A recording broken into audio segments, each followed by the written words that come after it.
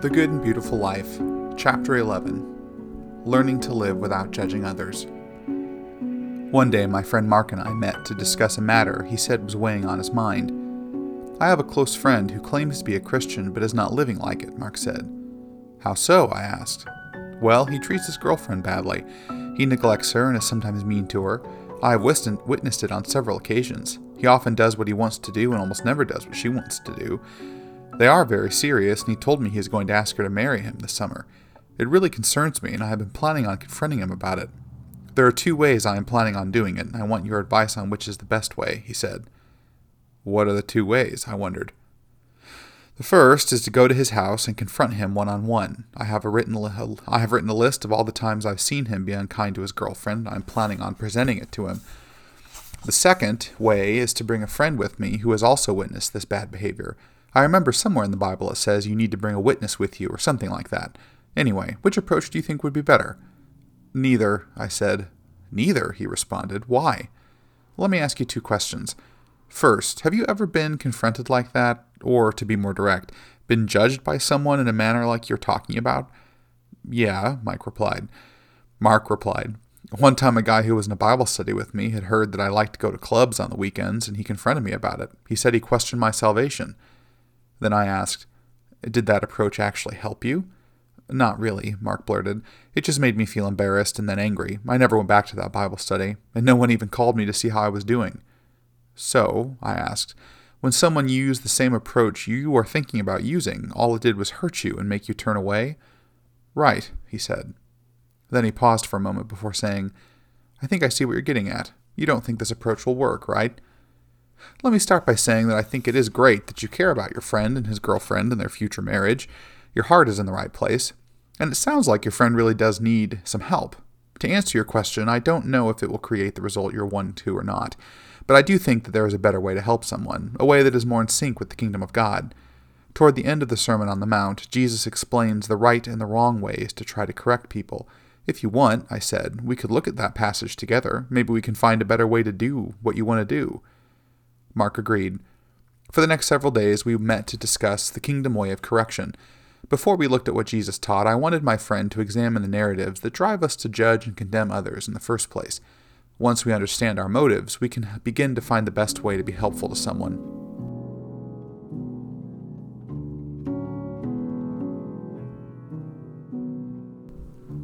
The difference between judging and assessing. I suspect everyone reading this has been judged or unfairly criticized at least once in life. Most of us know how awful it feels and how seldom it actually produces anything other than hurt and anger. Before digging into the issue of judging others, I want to distinguish between judging and assessing someone's performance or behavior. Assessing others' behavior is a necessary part of life. Good parents pay attention to their children's behavior and are responsible for correcting it when necessary. As a professor, I have to grade papers and exams, take attendance, and evaluate the students' performances, resulting in a final grade. Assessing, evaluating, and even grading someone's performance is not the same as judging. Judging is making a negative evaluation of others without standing in solidarity with them. When we judge others, we are criticizing them, but not as a caring friend who wants to help. After we critically assess their behavior or character, we walk away.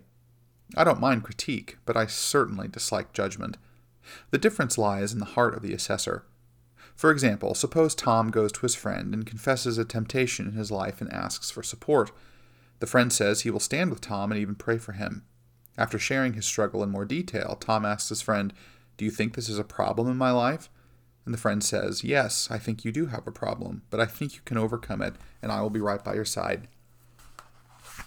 Is the friend judging Tom? Well, technically, yes, in the sense that the friend said he thinks Tom has a problem, but this is not an example of judging because he is standing in solidarity with Tom. This is crucial because much of what we call assessing or critiquing or just telling the truth is actually judging. Correcting someone can be a healthy, even life-enhancing action. Judging others never is. In order to understand how we can dispense with judging others by living in the kingdom of God, we need to first understand what makes judging others so appealing.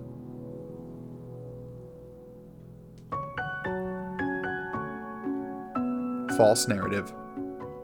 There are 2 primary reasons we judge others: to fix people or to make us feel better about ourselves, and these 2 often occur at the same time. Though we may say we have good intentions, when we judge others, we demonstrate that we care more about ourselves than the person we are judging. If we really cared, we would adopt another approach. Let's take a look at why we are so quick to judge others. Condemnation engineering. When we see someone who is at fault, caught in sin, or behaving badly, we often turn to the method the world commonly uses to fix people: condemnation engineering. A verbal assault, we think, will set them straight, and it appears to work. We reason, if I give so-and-so a good talking to, they will shape up. It is a very powerful weapon in our arsenal. The people we judge or condemn often shrivel, get angry, or cry when under our judgment. Once in a while, a person makes some changes, which reinforces the narrative that this method works. Seeing it work increases our confidence in the power of condemnation as a means of correction, and it has become the primary method people use all over the world. Parents, educators, coaches, and bosses take this route to fix the people under their authority. Many people believe it is the only way to help others change. On the other hand, some people are more timid, or as Christians they don't want to appear critical, so they say nothing. So we have two ways to deal with the negative behavior of others: attack or do nothing. Though judging works in some cases, it fails more often than not, for 4 reasons. First, it doesn't flow from a heart of love. The judging person doesn't demonstrate love toward the other. Mother Teresa famously said, "If you judge people, you have no time to love them." This is why people don't tolerate judgment. They instinctively know that they are not being loved. If we dive-bomb others with our accusatory words and then pull up and fly on, leaving them all alone, they know that they have not been loved. Second, judging someone, even if we're right, takes a shortcut that bypasses a necessary step. When someone is in error, the first step toward change is for the person to admit or recognize that there is a problem. When we judge others, we are forcing them to recognize their errors. Again, this sometimes works, extreme cases of intervention, but in most human interactions, this is not received well. Those being judged feel attacked, and the natural reaction is to become defensive and strike back. Third, judgment is deconstruction without reconstruction. We tear down the house, but we fail to rebuild it. The people we are judging live as they do for many reasons, and they are at the mercy of many dominant narratives. Condemnation engineering fails because it doesn't factor in that a key ingredient for change is knowing how to change. Change involves adopting new narratives, spiritual disciplines, community, and the help of God. The process of change is lengthy and challenging and will usually involve the help of others. Fourth, our judgment may be, and often is, wrong. The old saying contains a great truth: do not judge another until you've walked a mile in their shoes. Our knowledge of another person's plight is limited. We don't know how they feel, what has happened to them in the past, or what struggles they face. I once felt a great deal of contempt for a woman because she said and did things that went against my value system. I kept quiet, but inside I would seethe. I silently rehearsed my diatribe, verbally putting her in her place. I'm glad I never did. A few years later, I got to know her better and learned about her very painful past and present battle with loneliness and depression. Once I heard her story, I realized that my judgment had been wrong. Philo of Alexandria is quoted as saying, "Be kind, for everyone you meet is fighting a great battle." I believe this is true, and by remembering this, I am less likely to judge and more likely to feel compassion. Condemnation engineering fails because it doesn't come across as loving. It doesn't allow the person to own the need for change. It doesn't offer help toward change, and it may be entirely inaccurate. Feeling better about ourselves. The second reason we are prone to judge others is because it makes us feel better about ourselves. If we don't feel good about ourselves, one way to feel better is to knock someone else down. When we judge others, we feel superior to them. This explains why gossip feels so good. Gossip allows us to escape into a world where we are superior to those we are gossiping about. Their faults are laid bare, and as we focus on their weaknesses and failures, we are spared from admitting our own.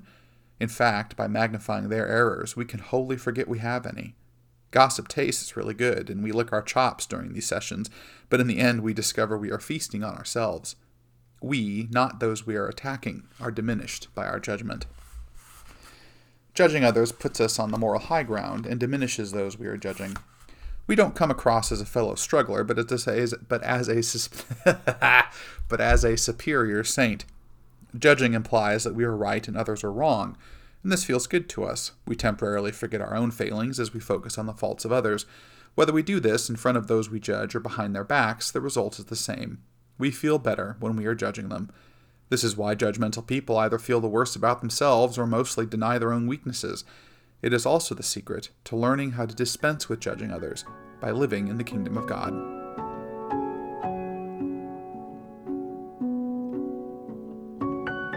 Jesus' narrative, the board of condemnation. Jesus offers a completely different narrative about how to help others change. Through a stern warning and a pretty funny joke, he thoroughly rejects judging others. Matthew 7, verses 1 through 5.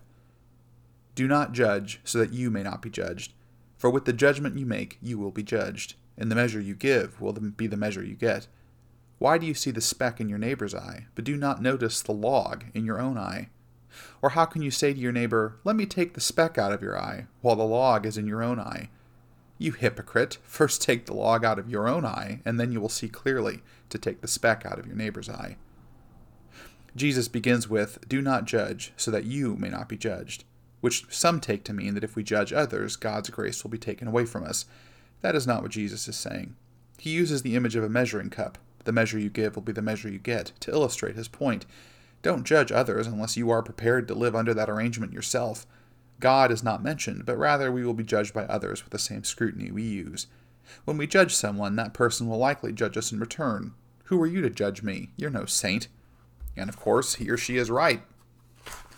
No matter how correct our judgment is, we are not innocent. Jesus' first point is clear. If you judge someone, be prepared to be judged in return. Jesus then makes a humorous observation about judging, namely the hypocrisy that we display when we judge others. Imagine a woman with a log lodged in her eye offering to help a man to dislodge a tiny speck of sawdust in his eye. Jesus' hearers must have laughed out loud at the absurdity of the situation.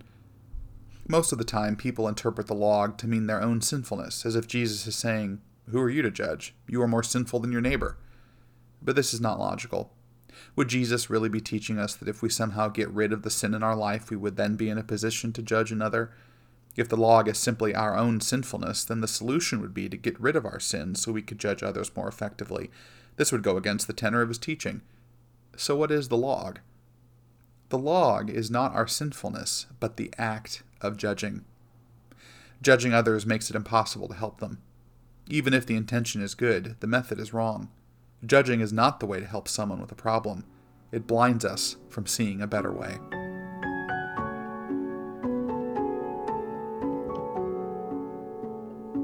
Of Pigs and Pearls, Why Condemnation Does Not Work. I am aware that my interpretation of Matthew 7, 1 through 5, as well as the following 3 sections, are not in agreement with most people's interpretation. Some have said to me, I think I agree with your interpretation, but it goes against what I've been taught. Why is there so much misunderstanding? There are many reasons, but the main one is we are examining an ancient document written in a different language. I believe that all of the passages we are studying in this chapter fall under the category of judging others, but others see them as dealing with separate issues. I may be wrong, but I ask that you open your mind to the possibility of seeing the interrelationship of these teachings. Many think Matthew 7:6 is disconnected of the previous section on judging.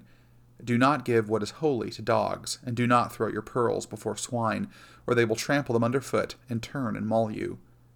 Almost everyone I have ever heard quote this verse uses it to describe a situation where one person is not worthy of another's ideas or opinions. Don't cast your pearls before swine, people say, meaning don't waste your wisdom and brilliance on some dumb soul who cannot understand it. This interpretation is backed by several New Testament scholars. Despite their arguments, I fully disagree. Some scholars believe Jesus is saying we must not be too severe, but we must also not be too lax. We need to be discriminating. If they are right, then Matthew 7:6 is diametrically opposed to Matthew 7, 1 through 5. In other words, don't judge others, but don't waste your time on some people who are not worthy. I prefer another, even simpler interpretation. When Jesus says we shouldn't give pearls to pigs, he isn't saying they are unworthy, but that they can't digest pearls. Pigs don't eat pearls. If a farmer did this for a few consecutive days, the pigs would go hungry and attack the farmer. While they can't eat pearls, they can eat humans. Just as pigs can't digest pearls, people can't digest being judged or condemned. It does not meet their need. It cannot be digested. Even if our judgment is sound, the approach is wrong. They will receive it just as the pigs received pearls. They will go on the offensive. That is how judgment works. The judging person is not being compassionate and understanding, but condescending, and no one likes that or responds well to it. One moment I wish I could do over is when I hurt my son by judging him.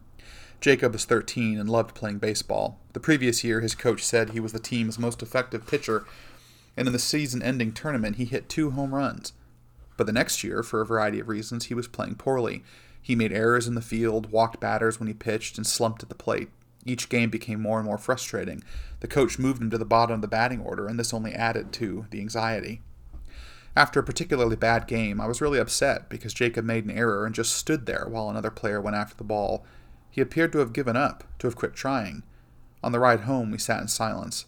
He asked to stop for ice cream, which we always did, but this time I said no. "Why?" Jacob asked. "Because I played so bad tonight?" "No," I replied defensively, though he was right. "Then why?" "Because you don't deserve it. You're not trying hard enough. You aren't practicing hard enough. Sometimes I think you're just plain lazy. You play video games when you could be hitting off the tee. Let me tell you this, it only gets harder. Maybe you just don't have what it takes to be a ball player." I just cast my pearls, dropped my bombs, and as a result, I broke his spirit with my harsh words of judgment. I looked over and saw a tear run down his cheek. My heart sank. But I was still angry, so I said nothing. Remember, anger is a secondary emotion. Fear was producing the anger. My fear that baseball, something that gave him joy and made him proud, was being threatened. I tried to tell myself that I was doing a good thing by trying to wake him up or light a fire under him.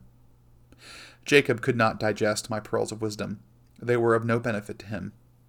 Fortunately, I came to my senses the next day and asked his forgiveness. Unfortunately, a lot of parents fail to repent, and over time their children become bitter. Paul writes, "Fathers, do not provoke your children, or they may lose heart." In Colossians 3:21. No wonder so many children grow up with resentment toward their parents. Many parents are dogmatic, impose unfair restrictions, ridicule things their children take seriously, and make insulting references about their friends. It should come as no surprise that our children prefer the company of friends and families where they aren't judged and condemned. Condemnation engineering is prevalent in many families, which explains why so many people can't tolerate a few minutes at a large family gathering. I have seen this repeatedly at weddings I officiate. One person will not come if so-and-so does, or will attend only if he or she can be seated far from another family member. Condemnation engineering works just like pearls fed to pigs. It fails and harms human relationships.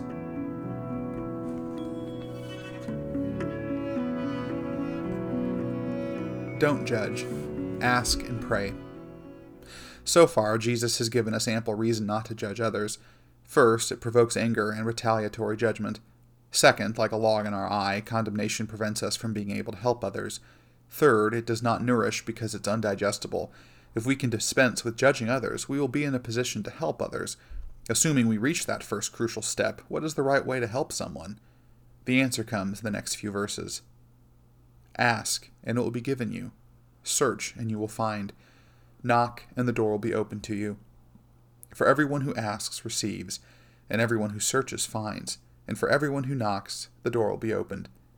Is there anyone among you who, if your child asks for bread, will give a stone? Or if the child asks for a fish, will give a snake? If you then, who are evil, know how to give good gifts to your children, how much more will your Father in heaven give good gifts, give good things to those who ask him? Matthew 7, verses 7 through 11. Most people read this section as if it were unrelated to the previous verses, as if Jesus suddenly switched topics from judgment to prayer. And while it is about prayer, I don't think Jesus has switched subjects. The issue is still about helping others. After he has told us how not to help others, he now tells us how to benefit others, which is to begin with prayer.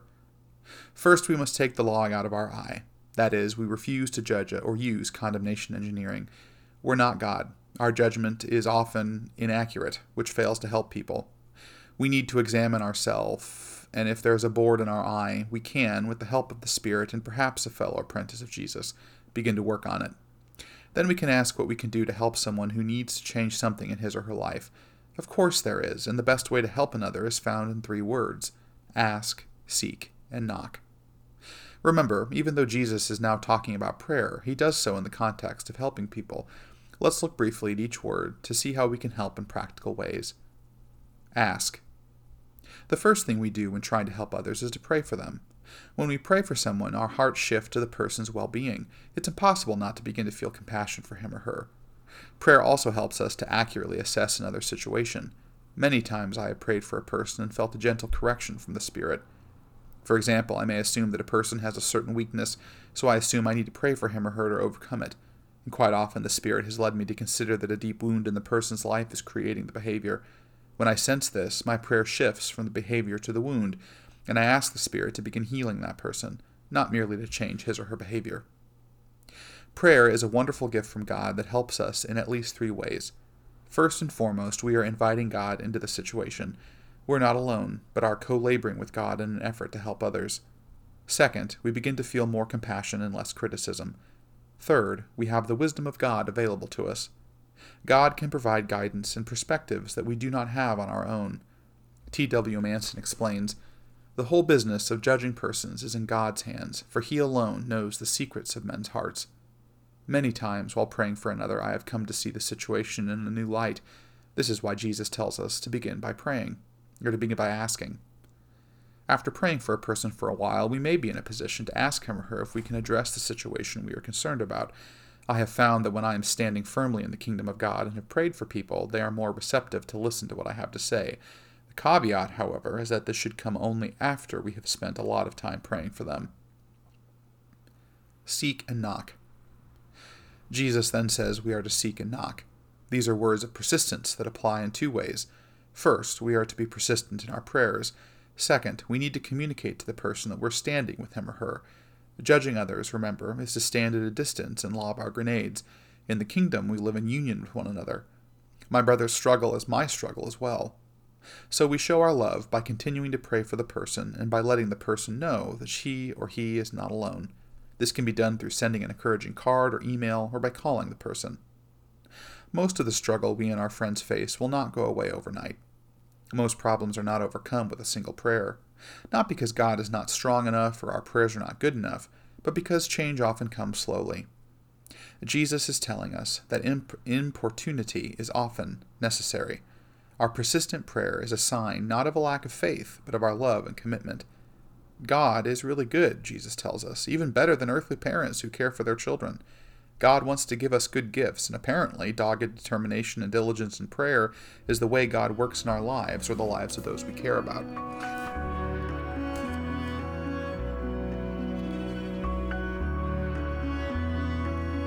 The last word on judging others. Jesus ends this section of the sermon with perhaps his most famous words, "In everything do to others as you would have them do to you, for this is the law and the prophets." Matthew 7:12. We call these words the Golden Rule. Most people read the sermon as a random compilation of Jesus' best sayings, but we have been noting all along the importance of order, and the Golden Rule is another example of the order of Jesus' teaching. The Golden Rule is the grand finale of his discussion of condemnation engineering, and his final word is to treat others as we would like to be treated. This is his most direct attack against judging others, because he is reminding us just how much we dislike being judged ourselves. When I am faced with a situation where I need to correct someone, I ask myself, how would I want to be dealt with? This puts a quick halt to my most natural approach, drive-by judging, because I do not like it when people do that to me. If we followed the Golden Rule, we would never judge others. John Wesley once said, Do not unto another what you would not he should do unto you, and you will never more judge your neighbor. You will never mention even the real fault of an absent person. We would help them, pray for them, ask to help them, and stand with them, but we would never judge them. A new way, a better approach. I began this chapter with a story about Mark, who asked me to help him decide how to confront his friend's bad behavior. I asked him to get out his Bible, and together we looked at Jesus' teaching on judging others, how it provokes anger and nearly always fails to bring genuine change. We then looked at the section on asking, seeking, and knocking, and I explained that this was the Jesus way of helping people we think need to change. Mark had been ready to march in, hand his friend his list of infractions, and let the judgment itself do the work of transformation. I convinced him that it would not work, and would likely harm the friendship, perhaps irreparably. "So what should I do?" he asked. "Spend 1 week praying for your friend. Don't pray about the situation or how to fix your friend. Just pray for your friend, for his well-being, for his relationship with God," I said. "Okay, then what?" "Then we will meet again next week. Same time, same restaurant," I responded. "But," he asked, "what about my list? What about my confrontation?" "Not yet," I said. Put your list in a drawer for now. Just spend a week praying for him, and then we will enter the next phase. A week later, we met for lunch, and I could tell Mark was very different. He wasn't agitated. He seemed peaceful. I asked him if he had been praying for his friend, and he said he had. Praying for him changed everything, Jim, he said. I feel a lot more compassion for him, and my need to attack him is nearly gone. Still, I feel like I want to address this issue with him. What is the next step? Remember the Jesus way we talked about last time, I asked. Right. Ask comes first. I think I know what I need to do. We met again 2 weeks later, and he was excited to tell me how well it had gone with his friend. Mark shared with me a story that reinforced my appreciation of Jesus' teaching. He said that he remained in a posture of support with his friend, who opened up about his past. Mark's friend, he learned, had an abusive and distant father. Without any prompting, his friend talked about his fear of repeating his father's pattern. He thanked Mark for letting him open up, and he asked Mark to continue to walk with him in a journey toward change. I'm so thankful I followed Jesus' approach and not my own, Mark concluded. If I had given him my list and attacked him, even in a spirit of Christian love, it would have backfired.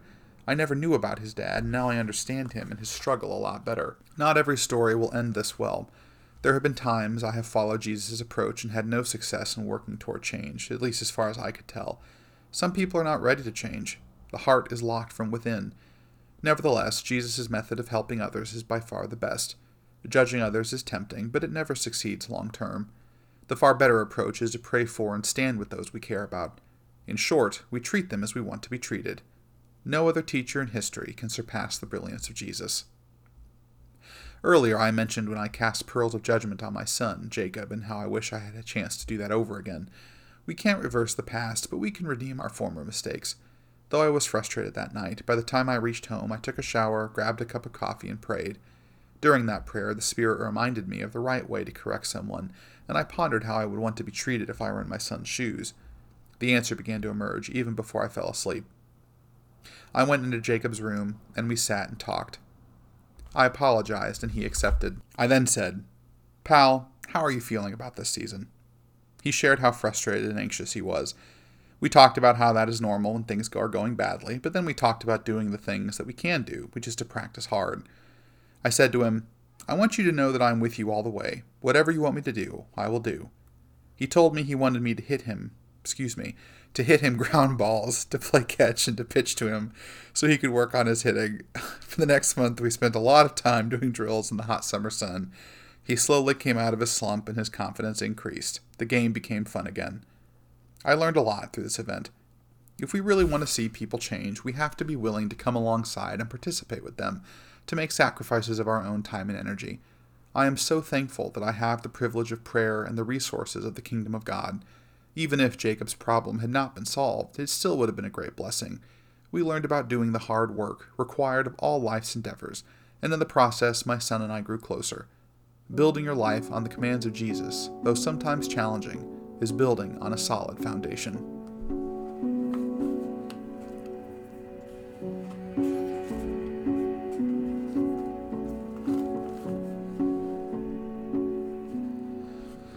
Soul Training, a day without gossip. Throughout the Apprentice series, we have been working from these basic principles. Do what you can, not what you can't. Begin where you are, not where you want to be.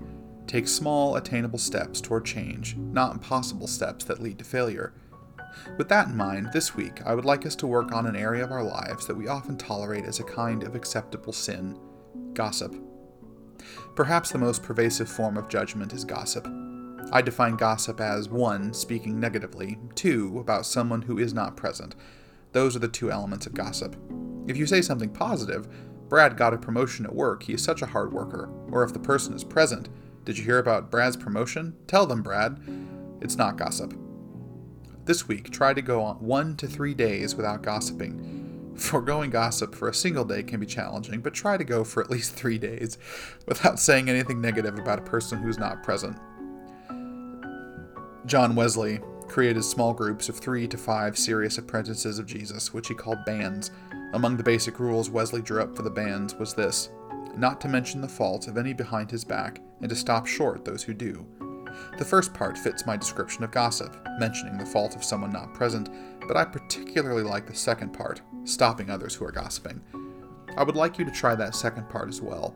When you are in a situation where someone is gossiping, simply interject something like, "Perhaps it's best not to talk about someone who is not present."